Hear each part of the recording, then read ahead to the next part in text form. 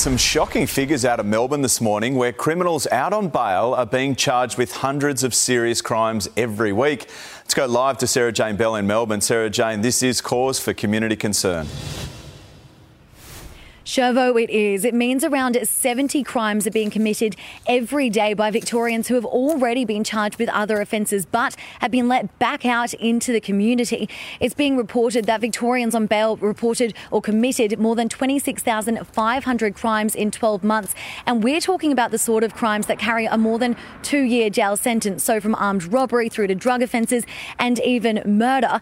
And it's children aged 10 to 14 who have the highest rate of offending. Of just 80 children in that age group, there were more than 600 charges of committing an indictable offence while on bail. And many of those issues are believed to be related to the car thefts and the burglaries that we're seeing plague Melbourne suburbs. And of course, this data is being revealed as we understand Victoria looks to relax its bail laws. Shervo.